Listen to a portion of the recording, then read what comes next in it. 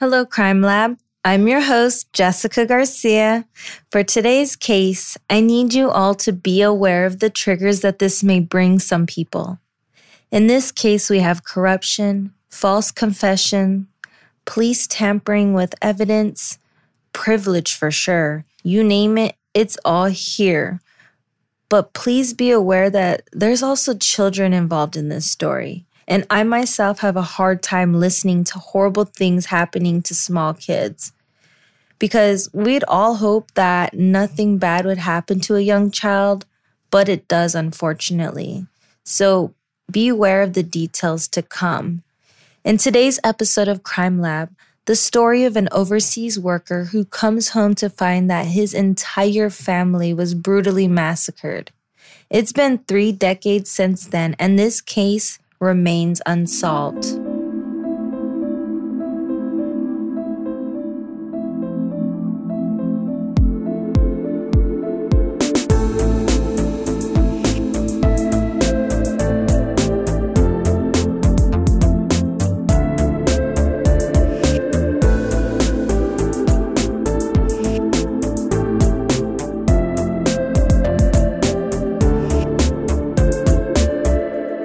Today, I want to talk about the case of the Visconde murders.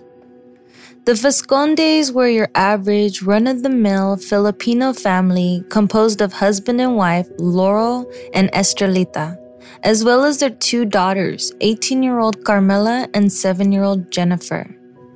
Like many of his countrymen, Laurel Visconde was an OFW, an acronym that stands for Overseas Filipino Worker. He found a job in the United States in 1989 and began sending home a huge portion of his salary each month to sustain the rest of his family. Thanks to Laurel's work abroad, the Viscondes were rather well off, especially when compared to most of the country's population. In fact, they even lived in a gated subdivision in Parañaque City, which is located in Metro Manila, the capital of the Philippines. It was, and still is, a relatively affluent area, with security guards manning the entrances and exits where they were tasked with taking IDs of non-residents seeking to enter the village. To add to that, both Visconde girls studied in private schools. Carmela at the University of Santo Tomas, where she majored in psychology, while Jennifer was a first-grade student at the Bloomfield Academy. They were a tight-knit family, with Laurel and Carmela often speaking on the phone with each other despite being on 2 separate continents. She was a self-professed daddy's girl, even confiding in Laurel that she intended to pursue her graduate studies in the United States upon finishing the university in the Philippines. For his part, Laurel decided to begin looking for an appropriate school for Carmela, even going so far as to move from one state to another.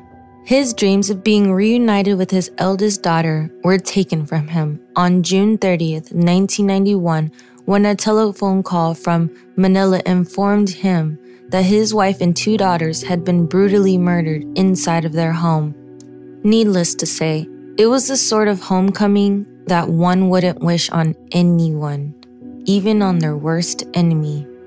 Estrelita Visconde, who was 49 at the time of her murder, was found with 13 stab wounds all over her body.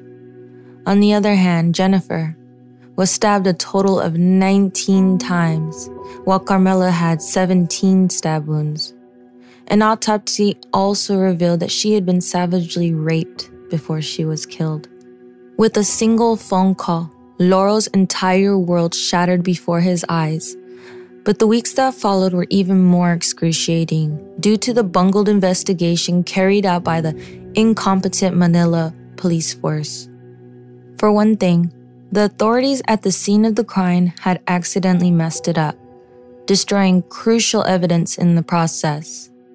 DNA testing at the time wasn't used in forensic investigations in the Philippines, which is why samples weren't collected.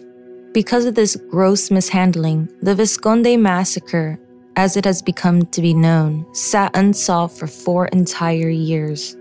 In April 1995, however, it once again made headlines. when the National Bureau of Investigation, or the NBI, announced that a witness named Jessica Alfaro had come forward.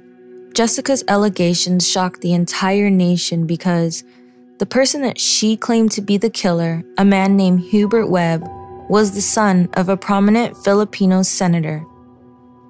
She further pointed to 7 other men, specifically Antonio Liano, who went by the nickname Tony Boy, Dong Ventura, Michael Gatchalian, Pike Fernandez, Peter Estrada, Jing Rodriguez, and Joey Filart.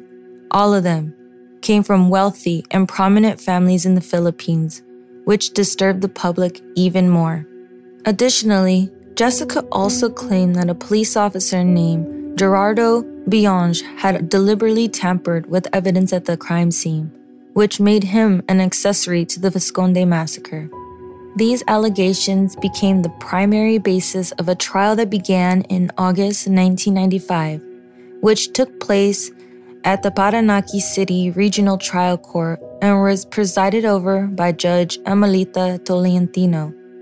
Jessica was the prosecution's star witness, although her testimony was also corroborated by Laurel Visconde, as well as the medical legal officer who conducted the autopsies on the victims, several security guards from the subdivision, a former laundry woman of the Webb family, and the ex-girlfriend of Officer Bionge.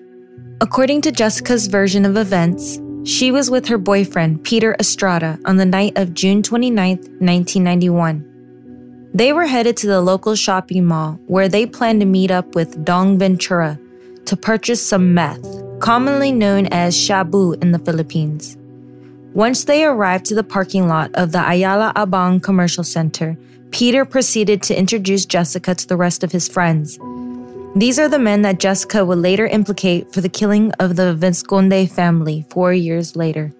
Jessica claimed that Hubert Webb, the case's primary suspect, had asked her to relay a message to Carmela Visconde, whom she had met earlier that year. She agreed, and after the group finished smoking their meth, they drove in a convoy to the Visconde family home in Parañaque City. Hubert had asked Jessica to fetch Carmela. However, Carmela declined the group's invitation to go out, saying that she had just arrived home. Because of this, the group headed back to the mall's parking lot where they continued to smoke meth. Afterwards, they drove back to the Viscondes again, where Carmela explained to Jessica that she had to leave for a little while. She further gave instructions that the group was to return before midnight and that she would leave the kitchen door unlocked for them to enter. Jessica claimed to have trailed Carmela after their conversation, watching her as she dropped off another man whom she assumed to be the other girl's boyfriend. She relayed this encounter to the rest of the group and noted that Hubert's mood darkened when he heard about Carmela's male companion. They all engaged in another drug session, mixing cocaine and meth, before deciding to drive once more to the Visconde family home.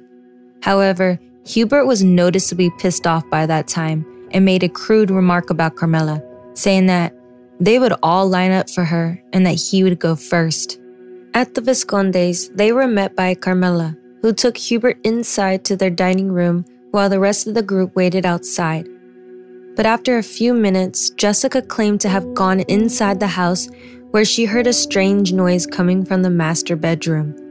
When she opened its door to investigate, she alleged that she saw Carmela on the floor, gagged, and being raped by Hubert, while Tony Boy looked to be in the process of putting his clothes back on. On the witness stand, Jessica further testified that the group was angry at Hubert for killing 7-year-old Jennifer. She claimed that Jennifer woke up to what was happening to her sister, and in response jumped on Webb and bit him. This caused Webb to throw the small child at a wall while proceeding to stab her to death. Jessica also claimed Estrelita didn't stand a chance. Liano and Ventura used a kitchen knife to kill her before they even killed her girls. Despite these sensational allegations, many remain unconvinced of Jessica's version of events, mainly due to the fact that she was a drug user. However, their skepticism was exacerbated when it was revealed that Jessica was an informant for the NBI, a job that required her to fraternize with criminals, only to snitch on them later on. More than that, though, several details of Jessica's story didn't seem to line up with the circumstances of the case.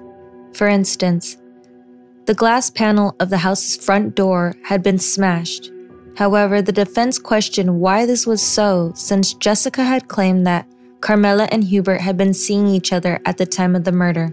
They also pointed out that Jessica had been under the influence of drugs when she allegedly witnessed the Viscondes being murdered. Naturally, this tidbit made her testimony untrustworthy. However, Jessica's allegations were corroborated by Lolita Bired, Officer Bionge's former girlfriend, who claimed to have accompanied him when he went to clean up the scene of the crime. She also testified that Officer Bionge had gone to the Webb's family home where he received money from Hubert. Jessica's testimony was corroborated by other witnesses as well. The Webb's family maid testified that on the morning of June 30th, 1991, the same morning as the murders, she went into Hubert Webb's room to collect his laundry like she always had, and when she proceeded to wash his clothes, she realized fresh bloodstains on his shirt. She also noted Webb's uneasy behavior, pacing back and forth in his room looking rather irritated. To take this even further, security guards at the entrance of the subdivision where the Visconde house was located stated that they saw the cars enter the subdivision on the night of June 29th, just as Jessica testified, and confirmed that Officer Bionge was the first officer to arrive at the crime scene that morning. In response to these allegations, the Webb family stated that Hubert had been in the United States at the time of the murder, even producing a note from the United States Embassy in Manila. However, these documents weren't admitted into the court since Judge Tolentino ruled that such papers could be easily falsified. The trial lasted for 5 years, during which both sides fought fiercely for their witnesses and their version of events. But on January 6, 2000, the court ruled that Hubert Webb, along with the rest of the men that Jessica accused, were guilty beyond reasonable doubt of rape with homicide. They were sentenced to reclusion perpetua, which is a form of punishment in the Philippines wherein life imprisonment is given in lieu of the death penalty. Additionally, Judge Tolentino required them to compensate the remaining members of the Visconde family with 3 million pesos, which is the equivalent of approximately 97,000 in US dollars today. Unfortunately for the prosecution, Dong Ventura and Joey Filart had managed to escape being arrested. At the time of the 2000 verdict, they remained fugitives from the law, but even with Hubert Webb and the rest of his friends behind bars, the case was far from over.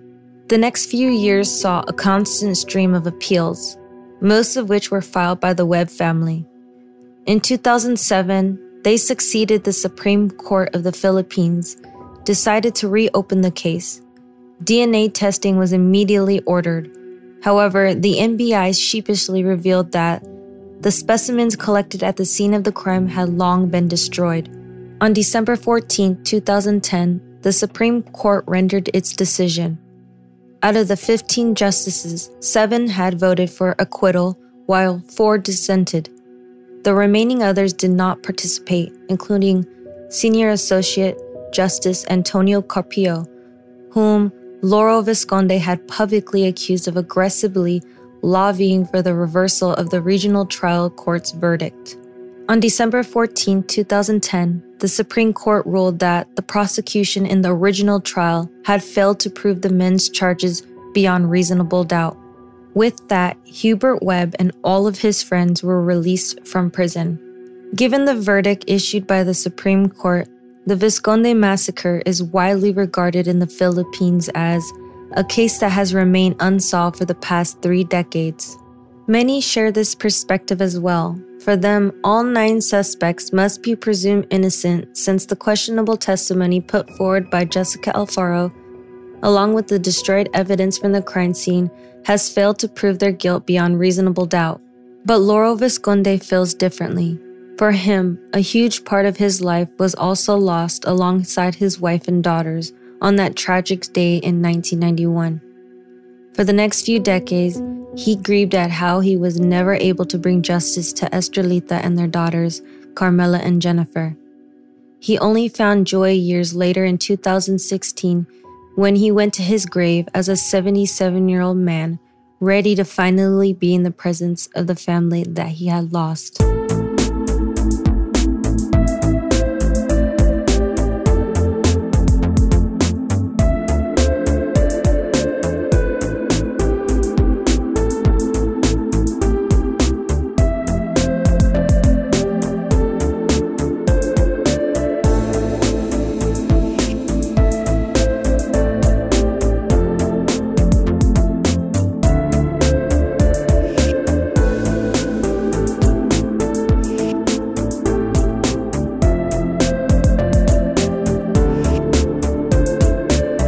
I am eager to hear everyone's opinion on this case and the undeniable feeling that justice managed to slip through the cracks. To see pictures of this case, the victims, and to take a look at sources used for this episode, please visit the Instagram page at crime.lab.podcast. I hope to see you in the comments. Let's talk about this, please, because believe it or not, this happens all too often.